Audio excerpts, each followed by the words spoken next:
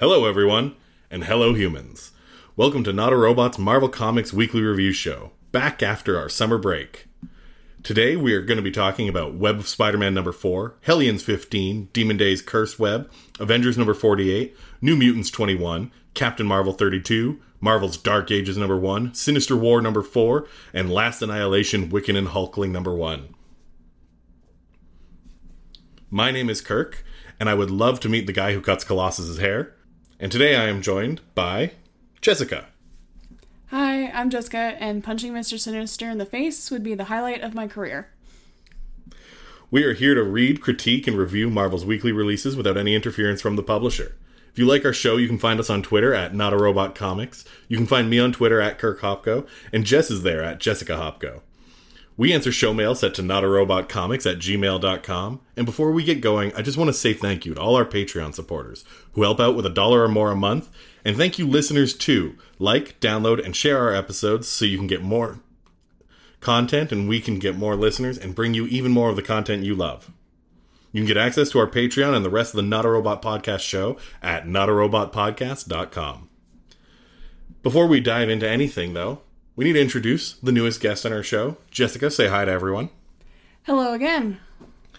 So before we get into it, I just tell a little bit about yourself. If they've listened to other Not a Robot material, I'm sure they're familiar with you, but pretend they've never heard of you before. Talk a little bit about yourself, your experience with Marvel, Marvel Comics, and what brings you here. Thanks. So, I wouldn't be here if it weren't for you. If you didn't clue in from the Twitter handles, we are married. We met 12 years ago now. Geez. So right as Iron Man 2 was airing in theaters, I had never grown up with comics. I didn't understand continuity in movies or comics or any of that kind of stuff. For example, I watched X-Men Last Stand and didn't watch the other X-Men movies. I grew up in a very, very small town. There's no excuse, but I really was not in that world.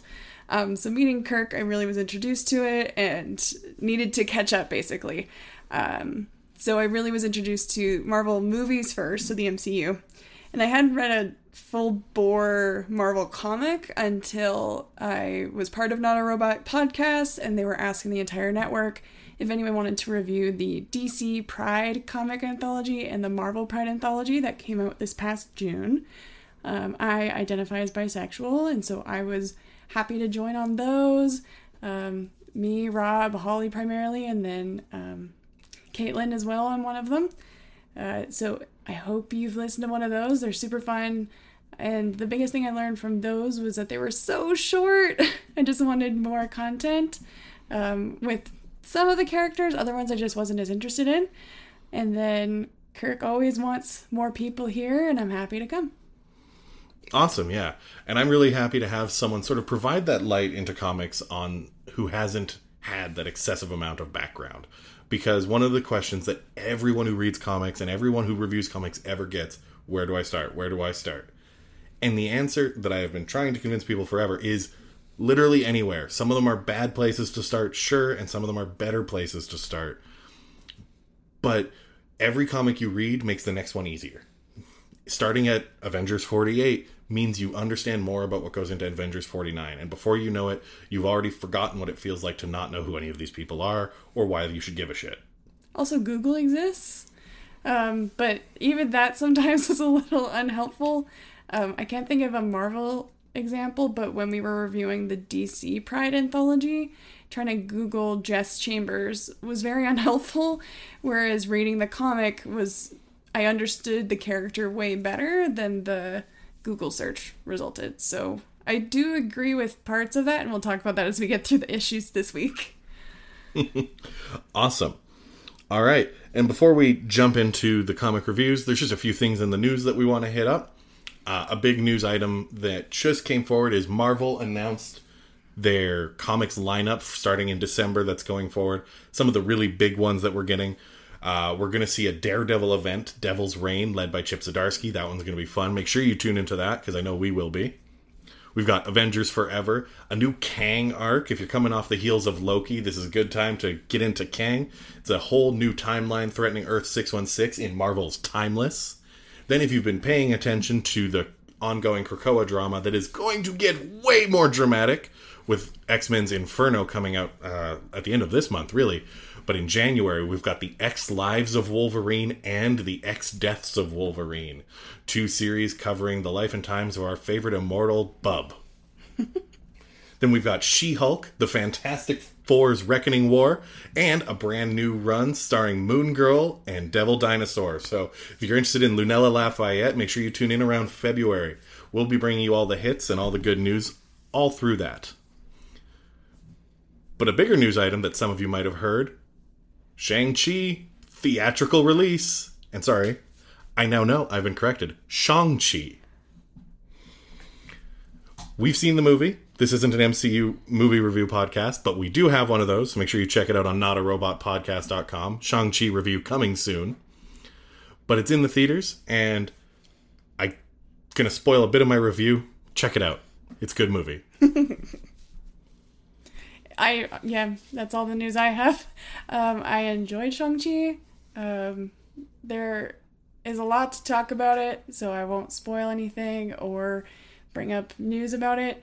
I would say go support your minority cast members in theaters if you're able to safely, depending on what restrictions look like for you. I know it's different for everybody, but we were lucky enough to be able to go. And it was a surreal experience being in a theater for the first time. Yeah, that was definitely the weirdest moment, I think, for me in the entire thing. Was it was a mostly full theater. They gave spacer seats between each group of people who booked tickets, so it was as close to a full theater as they were allowed to with the set of restrictions that we had here in the city. But the weirdest part was, I guess it's sort of less agreed upon now what the point you're supposed to start being quiet in a movie is. Oh, yeah. We Because, didn't even talk about that. oh, man. That was the weirdest thing for me, was it did get quiet. No one was really talking during the movie. But the Marvel logo where the thing plays and all the shots, people were talking over that. And I swear, I mean, I know it's been 2 years, people were quiet during that before. This is new. And same thing with trailers. I felt like there were a lot more people heckling over the trailers, which was weird, especially since, for me, watching the Eternals trailer on a big screen, I started crying. And I wasn't even sure why, because I have no personal attachment to any of the Eternals characters or Angelina Jolie. Right? Oh, that movie looks like it's going to be so off the good. rails. All right. And so I want to dive into our comics, but we have taken a bit of an extended break, and I just want to give a shout out to a few comics from the last few weeks that we haven't had time to review. Maybe when we can get the whole band back together and we can get Brandon on, maybe we'll talk about some of his greatest hits from the past few weeks that we've missed also. But I just want to shout out a few comics that I did get a chance to read, but we haven't done a formal review on. There's lots of reviews out there. These are some comics that are a few weeks old now at this point. Cable Reloaded #1. It's right smack in the middle of the last Annihilation arc, but it is now a more pronounced adult version of the young Cable who left our ranks a couple months ago. America Chavez, Made in the USA #5. I have a lot of conflicting feelings on this arc, and the end did not put all of them to rest, but I did enjoy seeing my girl America on the page again, and just I wanted to shout out that I finished it out. It never repelled me so bad that I stopped reading it. And if you're a fan of America Chavez, it's good enough to keep reading. Retcon's taste may vary. Trial of Magneto #1. Guys, holy shit. If I could be reviewing it right now, I would, but it's a few weeks old now.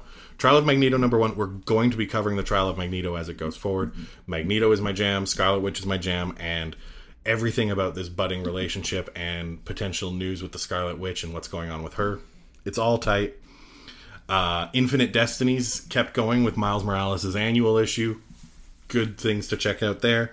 And speaking of Shang-Chi, our boy there, the Marvel Voices Identity Anthology comic, covering a lot of characters of Asian descent and lots of really cool stuff going on there. Highly recommend checking it out.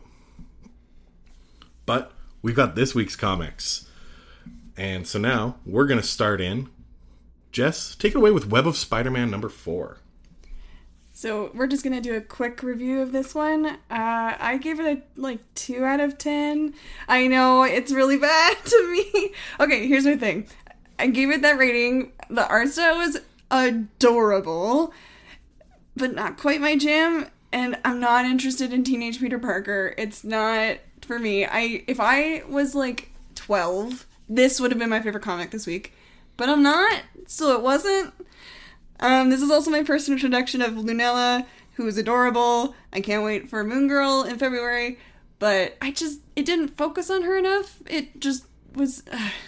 It's also my first introduction of Amadeus Cho, and the only impression I really got of him is that he's the same sort of arrogant that Tony is, and he just berates them the whole time about being ambushed, and then they subsequently get ambushed. It felt like that was a one-note story, whereas other stories we'll talk about later have more depth. Okay. Yeah, I gave Web of Spider-Man a number 4. A 6 out of 10. I didn't enjoy it. But to me, a 6 out of 10 is if you're a big Spider-Man fan, you're going to have something that brings you to this comic that you like a little bit. It's got spider antics. It's got a cool Green Goblin, and it introduces a fun villain at the end. I don't think it's unpurchasable, which a 2 out of 10 kind of suggests. I wouldn't get more. But that said, Web of Spider-Man number 4. That moves us on to Hellions number 15. This really continues our favorite group of miscreants working for Mr. Sinister. Essentially, it is the end of the fallout, or the last leg of the fallout from Mr. Sinister's betrayal with the Arakko mutants that he used to steal their DNA. And the confrontation that in Arcade's place, they used Mastermind to alter the Hellions' memories. And Kwannon has finally come clean to the rest of the Hellions about that, because Mr. Sinister has an undocumented sample of Kwannon's daughter's DNA. But Havoc blew it all up anyway. More to come on that. I gave Hellions number 15 a 7.2 out of 10. 0.2? Yeah, I know. Okay. All right, Jess, take it away with Demon Days. So Demon Days Cursed Web, correct me if I'm wrong, this is a special arc reimagining alternate versions of Mariko Yashida, Mystique, Sabretooth, and more. We see Mariko heading up a mountain in search of someone that she thought she cared about and has been kidnapped. She gets attacked. I wasn't really a fan of this one. It was kind of violent, only in very short bursts. I'm not a horror movie person. I'm not a gore person. So even in comic book, as a medium, it felt a little jarring to me. Maybe it's just that I don't have the exposure to those sorts of things, but I love the art. I also could really tell that this writer was speaking from a place of their culture, and this story and reimagining is kind of including things from their life and stories that they obviously know very, very well, and putting them in the Marvel Universe, which is very cool, very interesting to see, and using different mythological beasts as definitions of mutants and stuff like that. I thought it was really, really cool and interesting. I don't know that I'd pick up another one. I gave this one a 5 out of 10. All right, yeah, I gave Demon Days Cursed Web a 7 out of 10. I really enjoyed it. Peach Momoko really just adding a whole new light to mutants and fragments of the Marvel Universe that, I've enjoyed every piece that she's added to Demon Days, and I look forward to the next one. With that said, we will move on to Avengers number 48. Avengers 48 continues with the current She-Hulk storyline, with Gorilla Man sort of acting as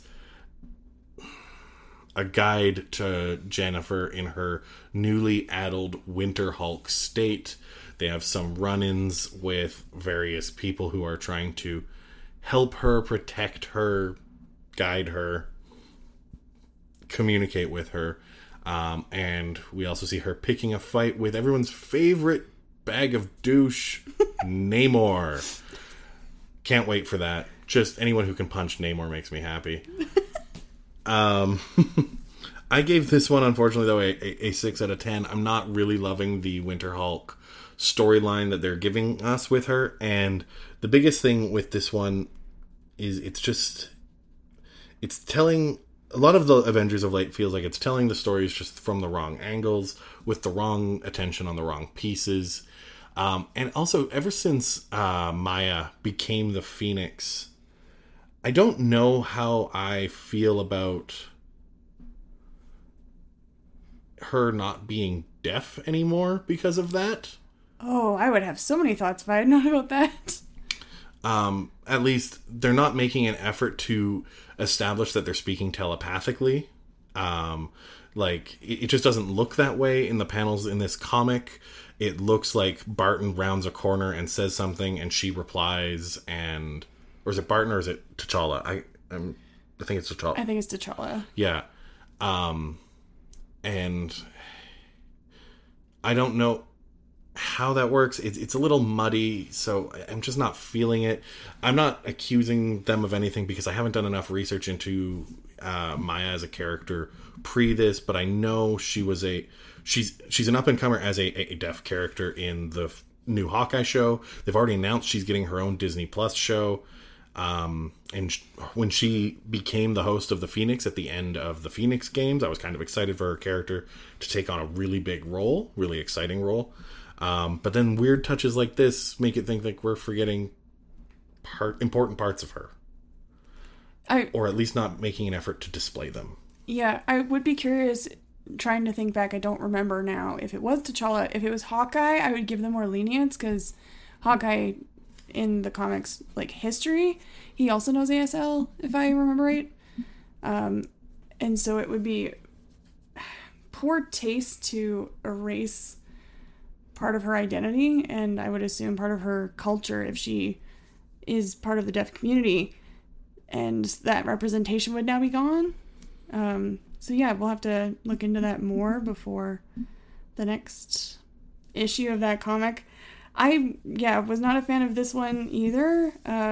If, like you said perfectly, it felt like they were doing this comic from Gorilla Man's point of view, which when I read the title was Avengers, I was very surprised by. I didn't even give this one a rating. I gave it a meh out of 10. The end sounds interesting, and I'm excited for the next one simply because I don't know who Namor is, so her punching him sounds fun because he looked douchey. And I love Jennifer Walters, so the fact that she's a bad guy right now, I'm like, oh, I know that they do this all the time, but why? Why my girl? And then, again, the fact that it's kind of just, ooh, the Russians are evil, they have turned a good guy evil, just like Winter Soldier and just like Black Widow. I will say, though, that this comic continues on a recent trend of adding vampires back into regular Marvel occurrences. There's a piece here where it fully establishes that Dracula's vampires have been feeding on Jenny to make more powerful vampires. The Wolverine comics have touched on what Dracula's army is doing for a while now. None of this is new. But now that Blade has been a core member of the actual Avengers team for a while, and we're getting a Blade movie, I can expect us to see vampires being added to sort of the ongoing echelon of regular Marvel foes, where we usually see aliens, robots, and wizards. What are the big three again? Yeah, I don't remember. If they have a hat, though, they're a wizard. All right. Now, Jess, I will pass it over to you for New Mutants 21. Yeah, so I don't know any of the characters. Forgive me if I get their names wrong. They very helpfully, in one of the first couple pages of the comic, did have little, headshots almost with their character names. So forgive me if you read this and I'm saying the wrong characters. So Warpath and group are facing an aggressive horde of bug monsters in space. While the other half of the team has Scout resurrected in Krakoa, where the Five clarify that as long as Cerebro lists you as an individual, regardless of your origins, you can be resurrected. The system does not register dupes or clones unless it is a significant individual divergence. Everything happening in Krakoa, I am in. Like, in the Marvel Pride Anthology, there was one comic with, I think it was Anoli at a bar in Krakoa, and it was so cute and so fun, and the idea of a mutant island I'm here for, and the resurrection stuff, like, all of the kind of Nightcrawler, like, morality stuff around that, I'm super interested in reading more about. This one barely touched on it. But then everything in space and the art panels, art styles were a little bit more like sketch. It didn't feel like there were no harsh lines to make it feel complete or finished as like a fully fledged product. And then there were certain panels that were just completely filled to the brim with text to try and explain stuff. And I was like, you can show, you don't have to tell me all the time. I know there are corner cases and it makes it easier. And it also wasn't like those X-Men like file case pages. Those are different, but there were specific like comic like squares. I don't know the word for it. Like a panel. Yeah, that's what I thought. Okay, I said panel. Yeah, there were specific panels where it was two characters talking and it's like their little faces in the little corners and then just text. And I was like, guys, you gotta be like, in this medium, I feel like there would have been a better way to do it. I gave it like a 6 out of 10. I would grab another one because I'm here for Krakoa, but you could probably give this one a pass, honestly. Like, nothing super, like, the defining of the rules of Resurrection in Krakoa for that one piece was really cool and would impact other comics, I assume. But yeah, it's not, All right. That concludes our Lightspeed reviews. So now let's dive into some of the ones that we want to give a bit more love to. If you heard me shout them out at the beginning and you were excited, this is the part where we're really going to unpack 4 of the comics that stood out to this week, positive or negative. In honor of Stan's famous soapbox, we're going to call this segment our soapbox. Sounds good. All right. So we're going to jump in with Captain Marvel issue 32, or issue 1 of the last of the Marvels arc in Captain Marvel. This is brought to us by writer Kelly Thompson, superstar as always, artist Sergio Fernandez Davida, coloring by Ian Herring, and lettering by Clayton Cowles. So this one is my favorite of the week comics. Carol gets attacked by a suit that she was forced to wear by Vox Supreme. She fights it off, remembering what it did to her and realizing it has likely trapped an ally or even maybe clone of herself inside. She knocks the assailant unconscious, takes him to Tony for help. She gives him a heads up in probably my favorite Tony moment of all time. And he helps her remove the suit, and it's revealed to be Primavale, I believe. Primavale? Phyla-Vell? Okay. Who tells Carol that Vox Supreme is collecting all of the Marvels. As a result, Carol rushes off to protect Kamala Khan and arrives as the comic draws to a close. These were beautiful panels, empowering imagery. It jumped straight into conflict. There was no preamble, like in other comics we'll talk about. I was in and I wanted to read the next one as soon as freaking possible, and I can't believe it's not out. This is why I don't read comics, because I have to wait. I don't watch like live TV either. I'm now realizing it's been a while since I had to wait for anything. Rating, I gave this a 9 out of 10. I only knocked one off for the exposition dump of her explaining that she was trapped in the suit. It just felt like it went on a little bit long. As a new comic book reader, I did need that bit of information to understand what was happening and know who like had put what was her name? Phyla-Vell in the suit. But I love that she burst in through Tony's ceiling and gave no shits about him at all and left him to clean it up. What did you think? So, I really enjoyed this comic. I found it started with good to sort of some classic Carol moments with her talking kind of, let's be honest, to herself about just her experiences of late. This current run by Kelly Thompson has had a lot of that. We've seen a lot of Carol sort of struggling with her own decisions, her decisions to be a hero in recent comics. We got to see her talk to Kamala about why Kamala became a hero and how Carol can start to remember being that inspiration, because she's had to make a lot of rough decisions of late, especially based on seeing the future and seeing some glimpses of her future that she was not excited for, and deciding whether or not she wanted to work to stop those things. And so we're getting a lot of introspection with Carol these days, and I'm really enjoying it. And this comic is no exception. And then when this character attacks her, we get to hear sort of her analyze this fight piece by piece. Like, first she's talking about what to do, how to strategize. She's talking about, like, these powers are similar to mine. Is this a clone? We're getting that you know, it's almost a little cliche, but I really like it, of just, like, you know, how a super person in the world would really react to, this is a threat I've never seen before. What are you? Analyzing capabilities. Oh, you're like me. Clones are not unusual to me. Maybe you're a clone. Like, you know, this look. Oh, it's Vox Supreme. Vox Supreme, by the way. I can't wait for him to take the stage again. He's always an asshole. And finding out that it was Phyla in the suit was really my biggest critique of the whole issue. Because first off, I love a lot of what this issue set up. And I love comics that bring the Marvels together. Like, she tries to call Monica, because we're going to get the original Captain Marvel up in here. We've got the daughter of Captain Marvel up in here. We've got Kamala being attacked. Like, even though many of these Marvels have drastically different circumstances that set them apart as Marvels, Vox is interested. But Phyla right now is a member of the Guardians of the Galaxy, which some of you may or may not be aware are very much embroiled in the last Annihilation right now. And in fact, Phyla Vell literally has an important role in another one of the comics we're reviewing today. And so, and I understand, like, timelines are a little shifting, and they can tell individual stories without always having to be impacted. If everything always had to be impacted, we end up with things like King in Black, where I'm reading everything tied into the same event for 6 months.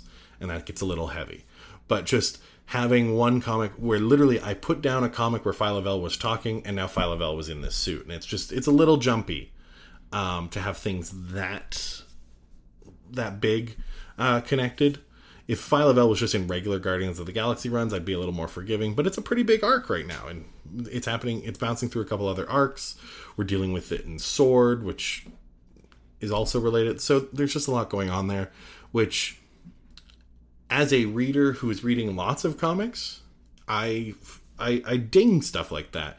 But as a reader who hasn't been in all this, probably doesn't even know who Phyla Vell is. How did you? I don't. I'm trying to think of which comic you're referring to that she was in, aside from Last Annihilation. And if she's in that one, I don't remember who she is, or, like, I can't in my brain, aside from Teddy and Billy, pick out a specific character. She's the one who hangs out with, who's talking to Teddy when Teddy's doubting himself. Teddy's sister? Yeah. Oh, okay. Okay, I didn't know that, because I didn't really care about her. I was focused on other stuff in that comic, which we'll get to. Yeah, for me, it didn't detract, and to your point of her being in other comics, we have 3 Spider-Men right now this week, so I feel like that's a moot point. But I find that the fact that we have 3 Spider-Men doing drastically different things is a drawback. Like, I ding all of that. Mm-hmm. I think if I'm going to try and review genuinely, as someone who, I understand that I read a lot of comics and I put up with a lot of comic nonsense. Comics frequently just sort of expect you to play their game. Yeah. If I'm going to tell people who've never read comics, oh, you should read comics, I'm going to ding them every time Marvel doesn't make it easy. When Marvel says, hey, we've got multiple comics named Spider-Man covering different stories that are not all related, that you'll be reading Sinister War and Web of Spider-Man, and they're not even same version of Peter Parker. You cannot even guess how much of Peter Parker is in one comic or is in another. Because literally today, we're reviewing 3 comics that capture 3 versions of Peter Parker who are completely different Peter Parkers. You cannot even guess when you read one of these, is this the Peter that I'm used to? Is this the Peter that I read last week? Is this the... And I think that's a negative. I get that Peter Parker sells comics. I do. I understand the need to put Spider-Man on as many things as humanly possible. Mm-hmm. But this sort of moving canon is exactly why people are like, how do I get into comics? How will I pick up a comic about Peter Parker if I didn't start at the beginning and know what's going on. And 9 times out of 10, it's because there is no beginning. There's so much circular stuff. We have 3 different comics of 3 different ages of Peter Parker, and the older Peter Parkers definitely are not written as if they went through the stuff that the younger Peter Parker went through in Web of Spider-Man. It's all just sort of thrown in the air and left up. Yeah, I feel like with any comic, though, because whether you pick up a comic from this week or a comic from the 80s, you just have to pick up that run and then branch out from there to see if it branched and just had a different name. Because trying to compare any character who makes cameos, because even, like, I remember you were telling me months ago now that there was I think it was an X-Men comic where Peter Parker is for 1 page in that comic, but I have no idea which series or current run of Spider-Man that Spider-Man was from. I feel like you said, Spider-Man prints money. Duh. Like, I don't think they're ever going to stop that. And I think, too, for a writer, being able to pull in characters who, yes, are in other runs right now, rather than them being limited to characters that aren't in runs right now, might make those stories less interesting and less emotionally compelling. Oh, 100%. And I'm also willing to concede that comics are not written as super close to production as one might hope.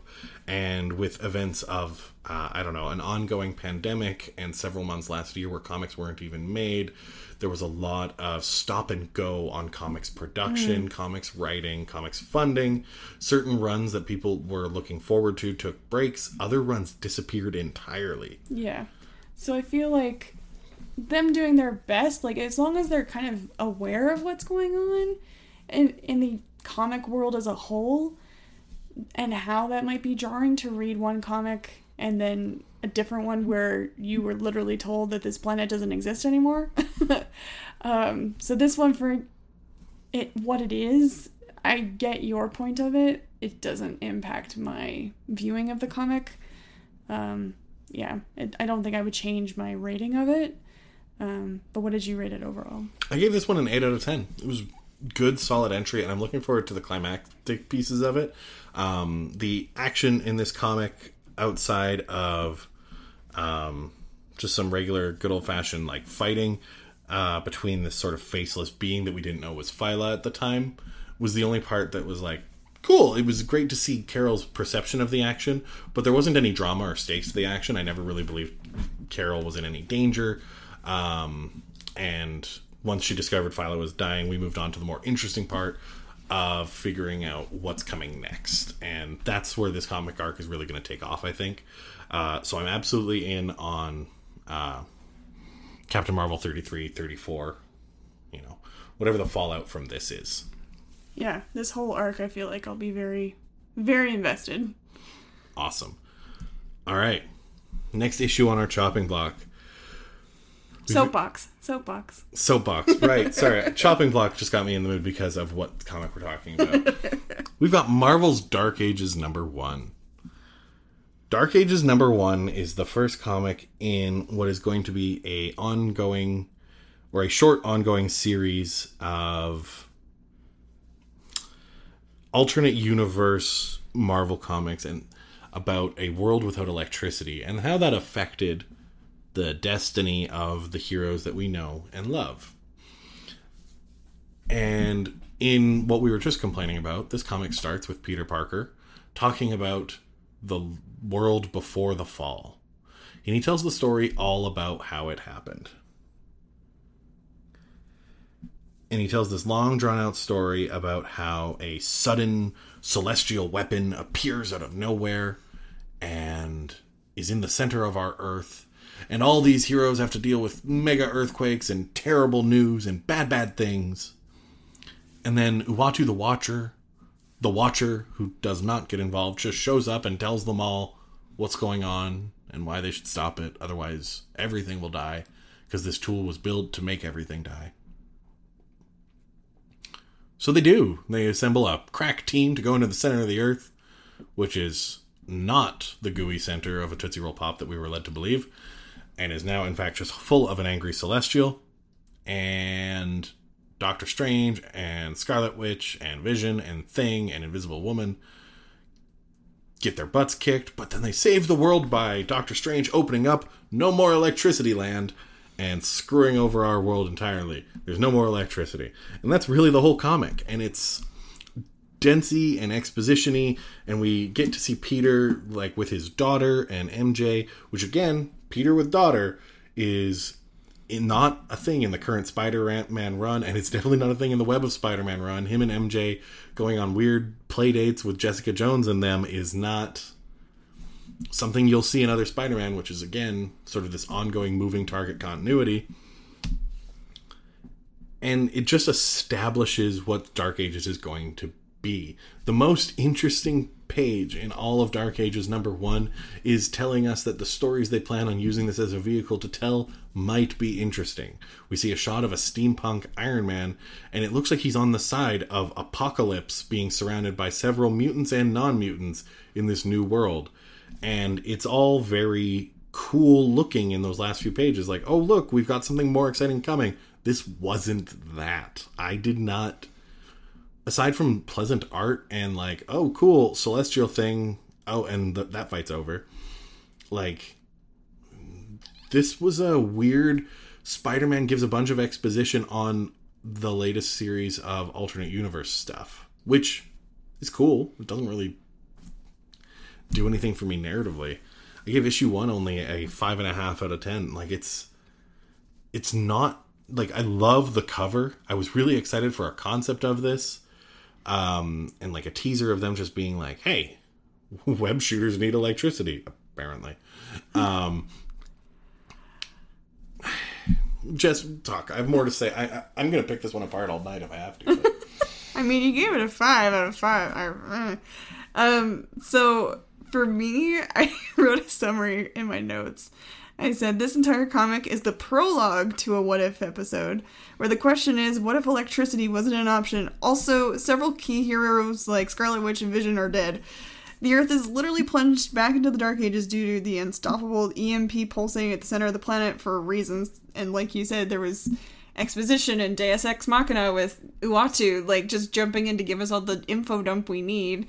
They didn't have enough time to... like, actually assess that there was a problem. No one scanned the center of the Earth to see that there was a problem. No one... It just seems so unlikely to me that this would even happen. Like, if they wanted to do a what if, just do a what if. Just say if there's an EMP that's constantly pulsating at the center of the Earth. Also, you don't have Scarlet Witch and Vision. Go. Like, what?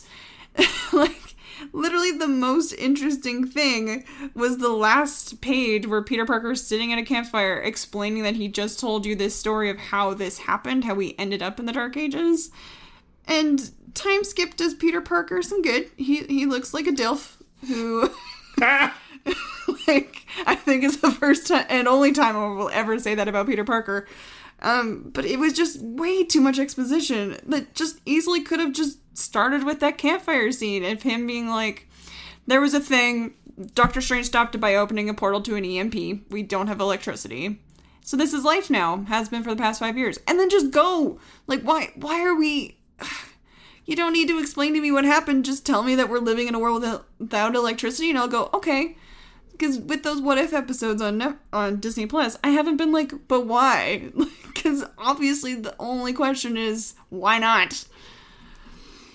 So I gave this like a 2 out of 10, simply because the way that they did this one, I don't have high hopes of them telling a good story with this What If question. I think they can. I think the rest of this run will be interesting. But this... like, entry into it was such a poor, like, show of face and faith, and it felt like they just wanted to extend it by an extra comic, like, issue to get more money or something. I don't understand. Well, yeah, this was a 34-page comic to establish this, and literally it introduces that the world is now without electricity on page 31 of the comic is when we find out, oh, this is Peter sitting around a fire, telling the people who live in this world that the apocalypse came after all of that. And we get to see this one awesome shot of Miles Venom, Steam Iron Man, Angry She-Hulk, Beast, what looks like edgy Mr. Fantastic, and Lady Deathstrike, I guess. And of course, edgy Mr. Fantastic is on Apocalypse's team because his wife died in the center of the earth. No, she's the only one who survived. Oh, well. So I don't know why he's edgy. Yeah, I don't know. I got nothing on issue number 1, guys. I hope Dark Ages looks this good the rest of the way through. Oh, it looks gorgeous. The art's great, and I like Apocalypse. He's my guy. But I don't know. This ain't it. Yeah, I would say skip the first issue and just pick up the next one. Yeah, you won't be missing much. There's no electricity. That's it. Yeah. Welcome to the Dark Ages. All right. Next, we're going to jump into Sinister War number 4, which is the conclusion of the Sinister War. It's the conclusion of the Sinister War comic arc, but not the conclusion of the events that caused the Sinister War, which is not endlessly confusing enough already. In this comic, we see, though, the finale of the showdown of the Sinister Six, the 6 Sinister Sixes fight it out, and we get to see Boomerang finally show up to be the guy he was meant to be by saving Peter from Morlun. And we get to see Doc Ock come to Peter's aid, but not in a I like you, let's be friends kind of way, just in a enemy of my enemy kind of way. And the comic itself is really kind of a mess. I like Sinister War as a concept, but really, aside from panels of just Peter being like, oh my god, Grey Gargoyle, oh my god, I can't believe I've used to fight this guy, oh my god, these people, oh, it's Juggernaut, oh, it's Whirlwind, oh no, that's this comic. And then Doc Ock just ends the whole threat, literally, like, Peter doesn't win. He wins because Doc Ock was like, okay, I'm tired of this charade, essentially. And he turns Kindred centipedes against them. And then the end of it, we see this continued tease that it has everything Kindred is doing has something to do with Mephisto, which means it probably has something to do with the infamous One More Day. I don't know. I want Kindred to be wrapped up. I feel like I've been reading Kindred for a long time. I feel like he has a chance to be interesting, but he also keeps getting every chance to be confusing. I don't want to say the words Clone Saga, those out there. I'm sorry. Like, it's not as bad as the Clone Saga. But Sinister War is burying the lead on an interesting story about Spider-Man. And potentially, if we're going to get to some kind of One More Day reversal or something, I think there's a cool status quo change that could be coming in favor of our boy Peter here. But I don't know if we're going to get it. I don't trust that this comic is doing anything other than just, hey, 6 Sinister Sixes. What if Spider-Man had to fight 36 villains? 32. 32. Right. Yeah, no, the math doesn't check out.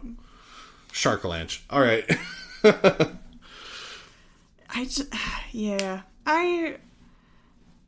And again, I didn't grow up with comics. I was not a small boy who looked up to a small boy becoming a superhero. I didn't have that.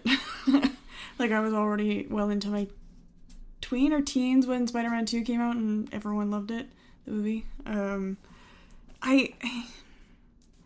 It felt like it was one big fight scene,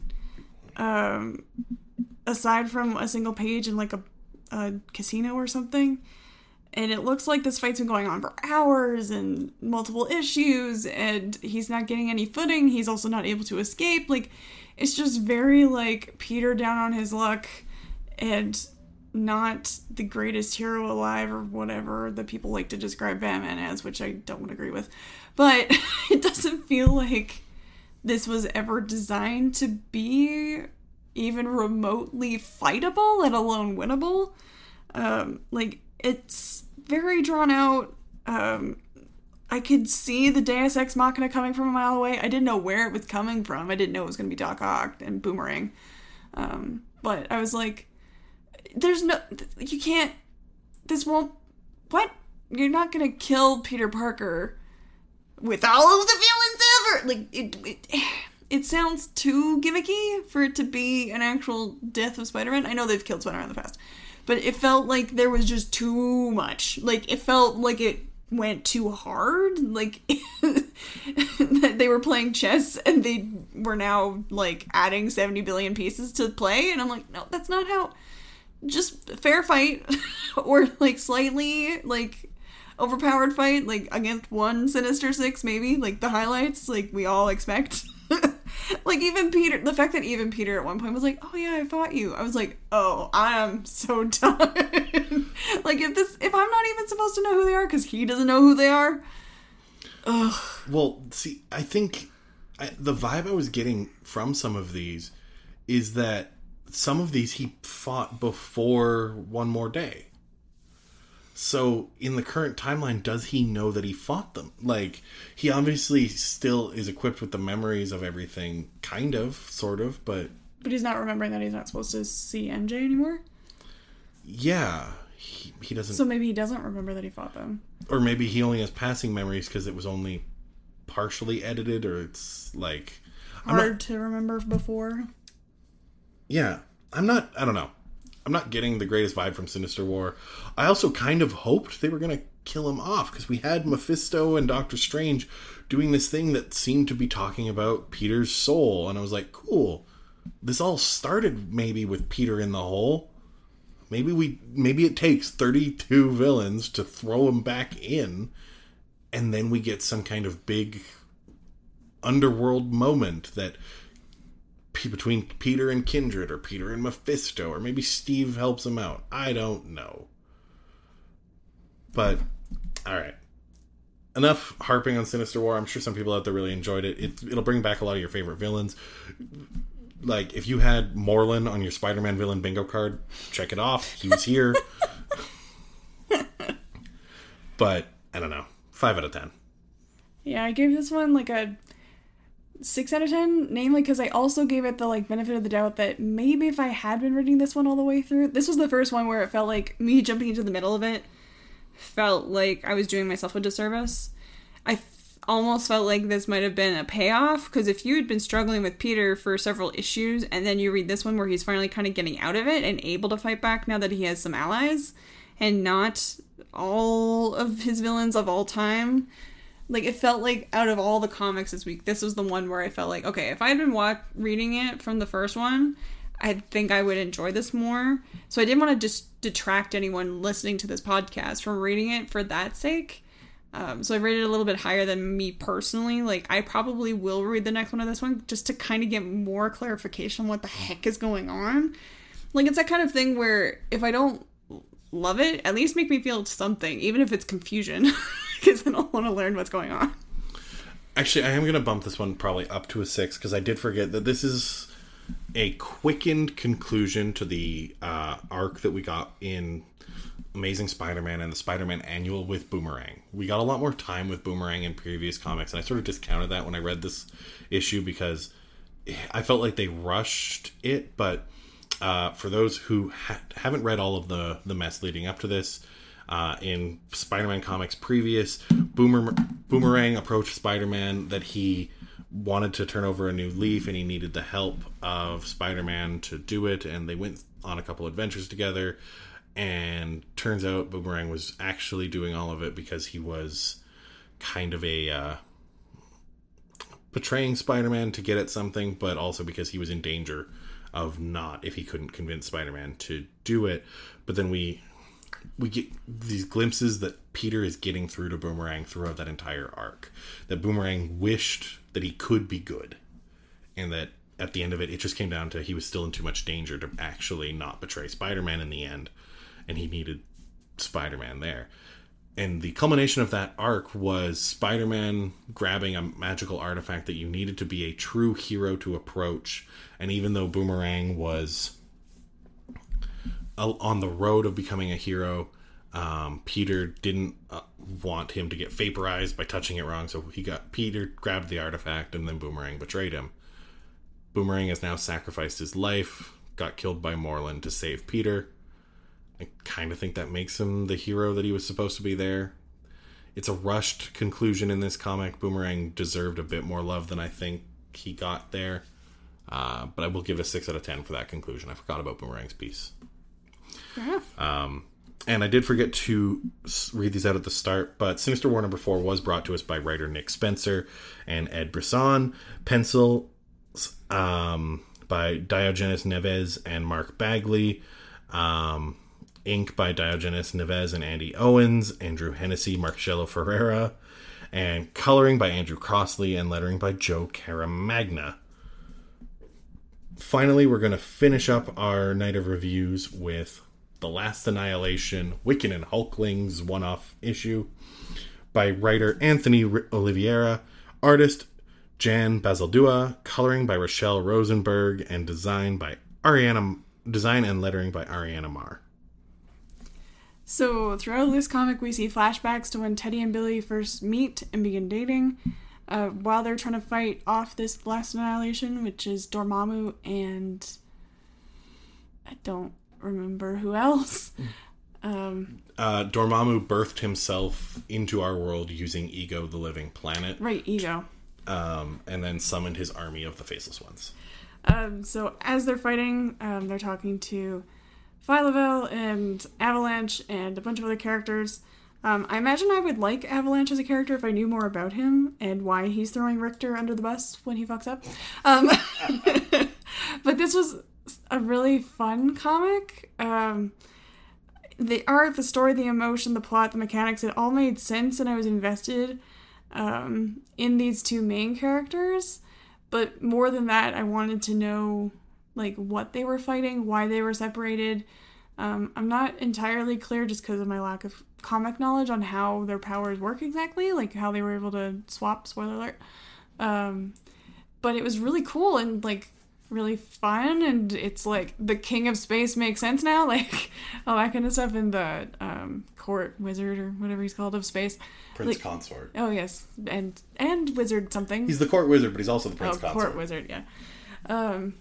Because I hadn't seen them in their working capacity, I guess. I had seen them more so in their roles as husbands in the Pride comics, reading their vows. But also I had read a one-off earlier. I think it might have been the King in Black. Their honeymoon episode. Event. Yeah, I read the honeymoon episode because Kirk thought I'd really enjoy it. And I did. But it was so nice comparing this one to the last one, where I could obviously tell I was in the middle of an event. Like, I was jumping into the middle of Last Annihilation. It did a good enough job of explaining what was going on, but I was focused on these two characters and them trying to overcome this piece of this Annihilation saga. Comparing it to the middle of coming into Sinister War,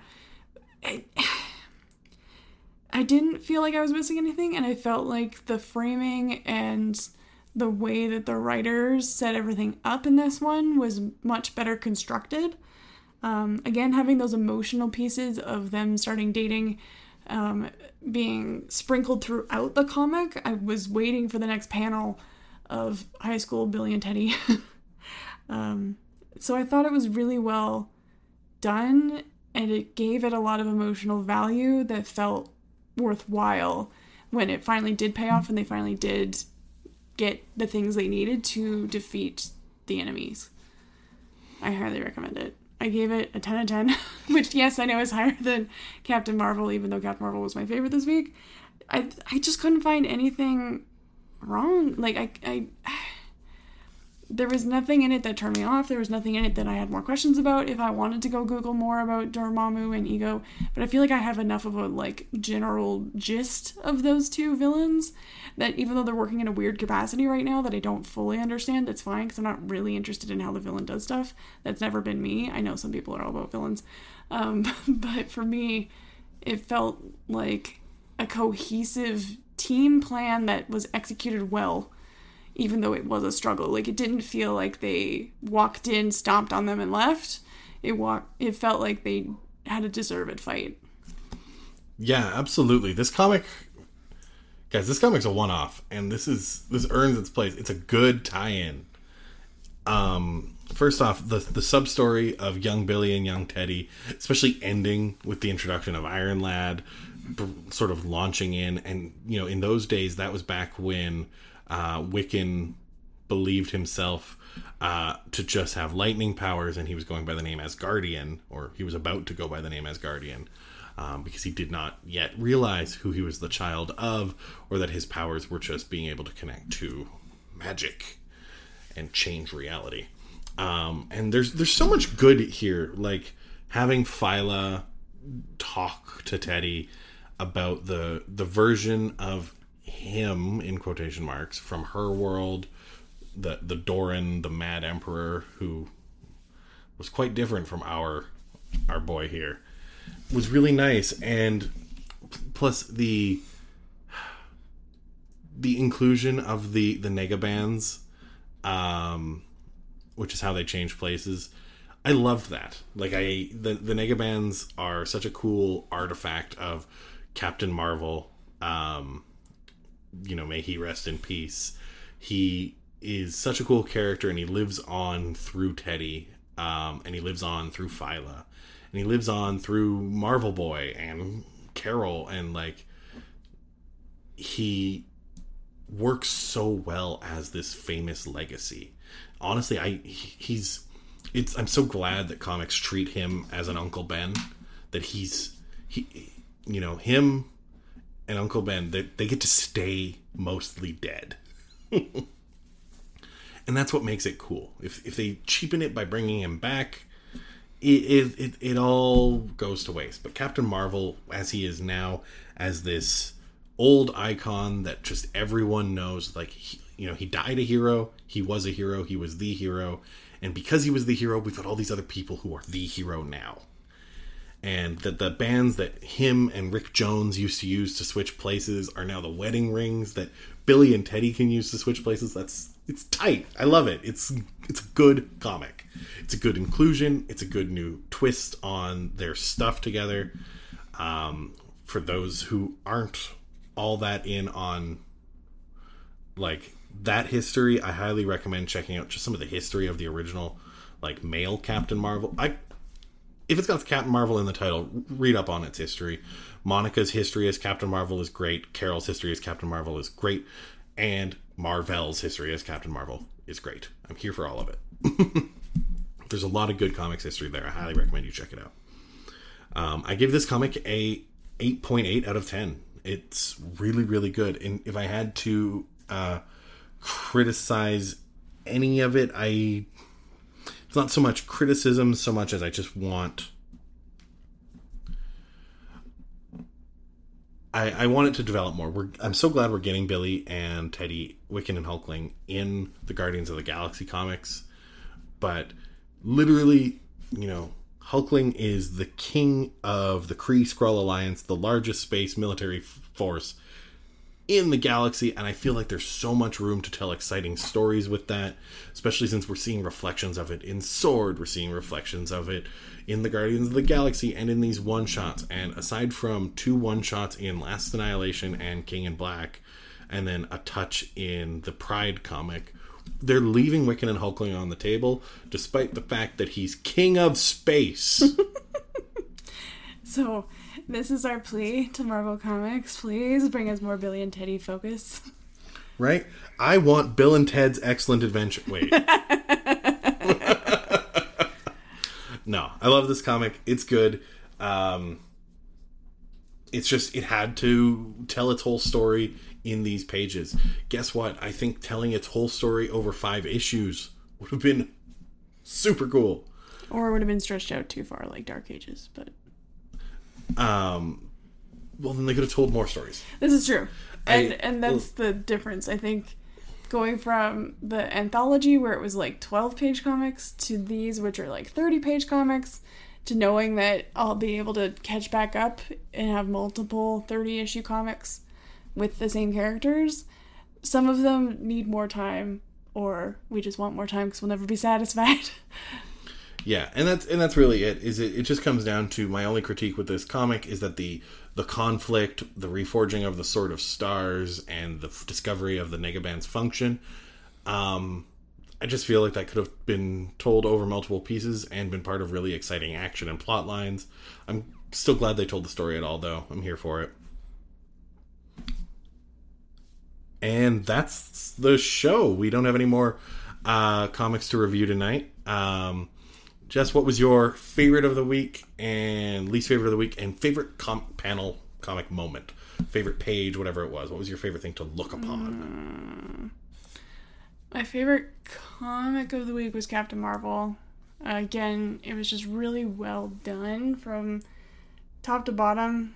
And I think my favorite comic moment was Carol calling Tony to see if he was home and him going, yeah, but I'm busy, and her crashing through his roof.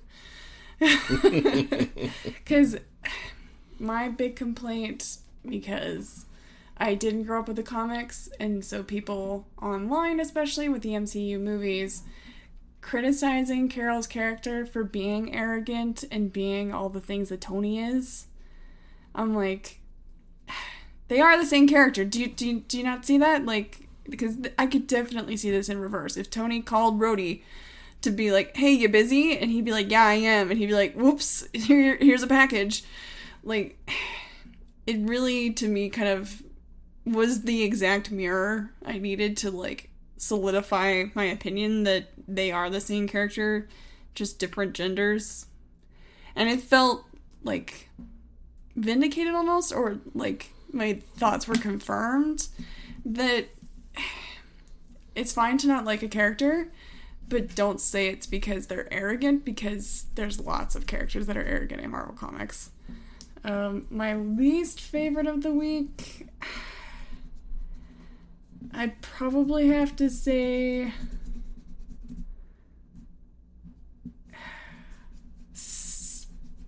oh man, I don't even, like, I guess the Avengers one, just because I didn't care about Gorilla Man, and we had like 1 or 2 pages with T'Challa and Maya, I think her name was, and that was cool. I was like, ooh, what's and like 1 page of Blade, I was like, ooh, what's, and then it goes back to Gorilla Man. I'm like, that's not the part that I want to read about. There were no real, like, duds.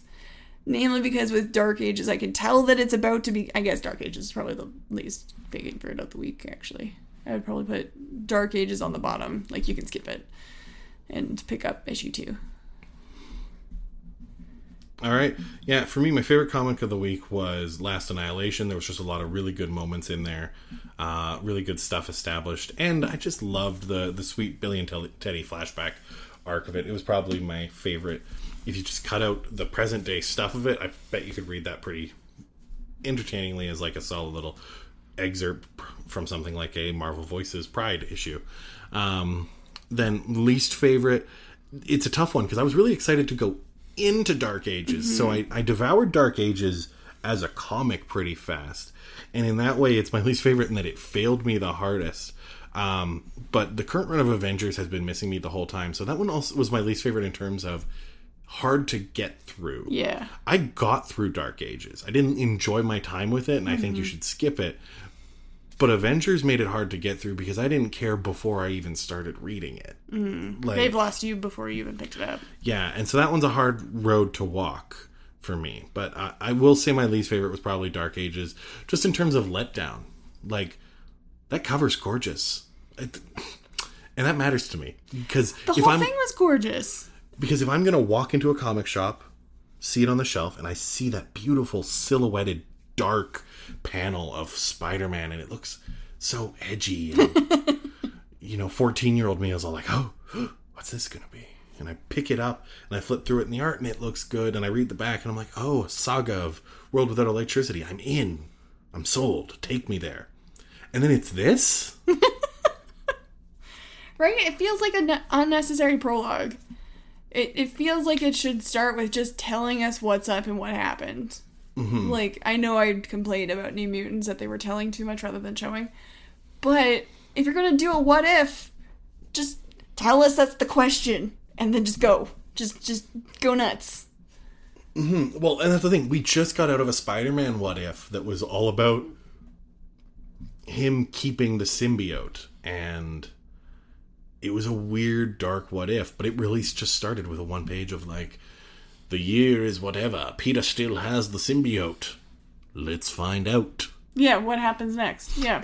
And it was that it. And like, yes, World Without Electricity does require a little bit more of a preamble, but I think they could have told it with like a more dramatic flair and a little bit less narration. Or even just have it so that, like, if they had started us with, like, there's a being at the center of the earth, we have to go fight it or we're gonna die, and we just started there, and it's like, then we're trying to play catch up, and then I'm more interested and I want to keep reading and find out what put this there, where is this thing from, who figured it out first, like, figuring that out rather than this linear, like, plotting. We're gonna show all of the Spider-Men and all of their spider senses. Oh, and then we're gonna go here, and Lunella's gonna notice, and she's gonna go running to Stark. Oh, and we're gonna notice the Fantastic Four, and they're gonna, like, I don't need 4 false starts to tell me something's wrong. I will say, though, I did like the all of the spider heroes, like, writhing in pain with the description of, like, the spiders noticed first, or felt it first, or whatever. I thought that was just like a really cool concept for, like, if Galactus was showing up knowing that in 4 separate places in New York or wherever 4 spider people just fell on the ground screaming. Like, that's a cool, like, world piece that I liked in Dark Ages, but the comic didn't take me there. And that's what I mean too. If they had made it much quicker exposition and just had that page and started that way and been like, the spiders felt it first, I would have been like, felt what? What's happening? And then it was like, okay, we need to send a strike team. To where? What's happening? Like, if it had been more like Cloak and Shadow almost, and like trying to, like, with the carrot almost, try and like lure me through the story rather than this, like, there's a thing that's happening. We're not going to tell you what. There's a thing that's happening. You already know, but we're not going to tell you what. Like, Uatu will explain everything. Yeah, it was like this Deus Ex Machina from the literal sky, from the moon. To not save the day, but to come explain the day. Yeah, and comic book fans out there, if you can find one that proves me wrong, please do correct me. But I'm going to go out on a limb here and say, if your story involves Uatu being the character that explains what's going on, I think we've already lost it, bud. Because outside of what ifs, because Uatu explaining what ifs makes sense. Yeah. And this one, I guess, maybe started that way, because they were like, oh, this is a what if, let's get Uatu up in here. Mm-hmm. But no, if Uatu is explaining to the heroes what they need to do, then Uatu has already broken his job as the Watcher. Yeah. I don't know. And in terms of favorite panel, favorite moment out of all of these comics today, that's a tough one. I think the Negabands, that switch, I didn't really see coming. Oh, okay. You know, they started teasing that, you know, Rick Jones used to use these to switch, and I was like, so I could tell that they were building up. I was like, oh, do the Negabands have some power still? Are they going to connect to what made Captain Marvel powerful? Maybe they're just going to become more strong. I'm cool with that, whatever. But then there being the switch and them being both kind of in the same boat, the same situation, the perfect situation for their partner, literally like being an actual perfect mirror to help each other through life. It's very cute. It's very fun. I dig it. Lost Some in. newlywed vibes, yeah. Yeah, they're cute, and I hope they're cute forever, and I swear to God, if Marvel ever takes them away forever, if we have to read about the fucking space divorce, then I'm out. Alright, that's everything for us today. Thank you everyone for listening, and thank you again to our Patreons. Because of your support, we are able to keep making content, we're able to cover all the things you love, and Not a Robot is able to keep making shows dedicated to all of the things great and small. We've got a lot of stuff that you can check out at notarobotpodcast.com. I highly recommend going there. If you're interested in other stuff that we're working on, we've got a Marvel Cinematic Universe podcast. You can hear Jess on the Pop Culture Roundtable podcast. And most recently, I've also joined War on Film when I have the opportunity. Yeah, really exciting, great network of stuff. Thank you to our patrons. Without you, this wouldn't all be possible. So thanks for all your support. And with that said, there's only one way we say goodbye around here. Until next time. Be good to each other. And don't be a robot.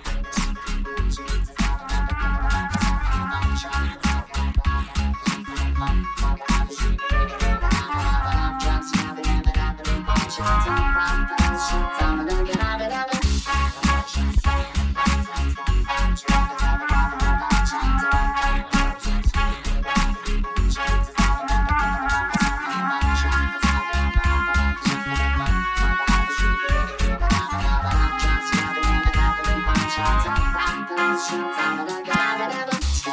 Shut slapping.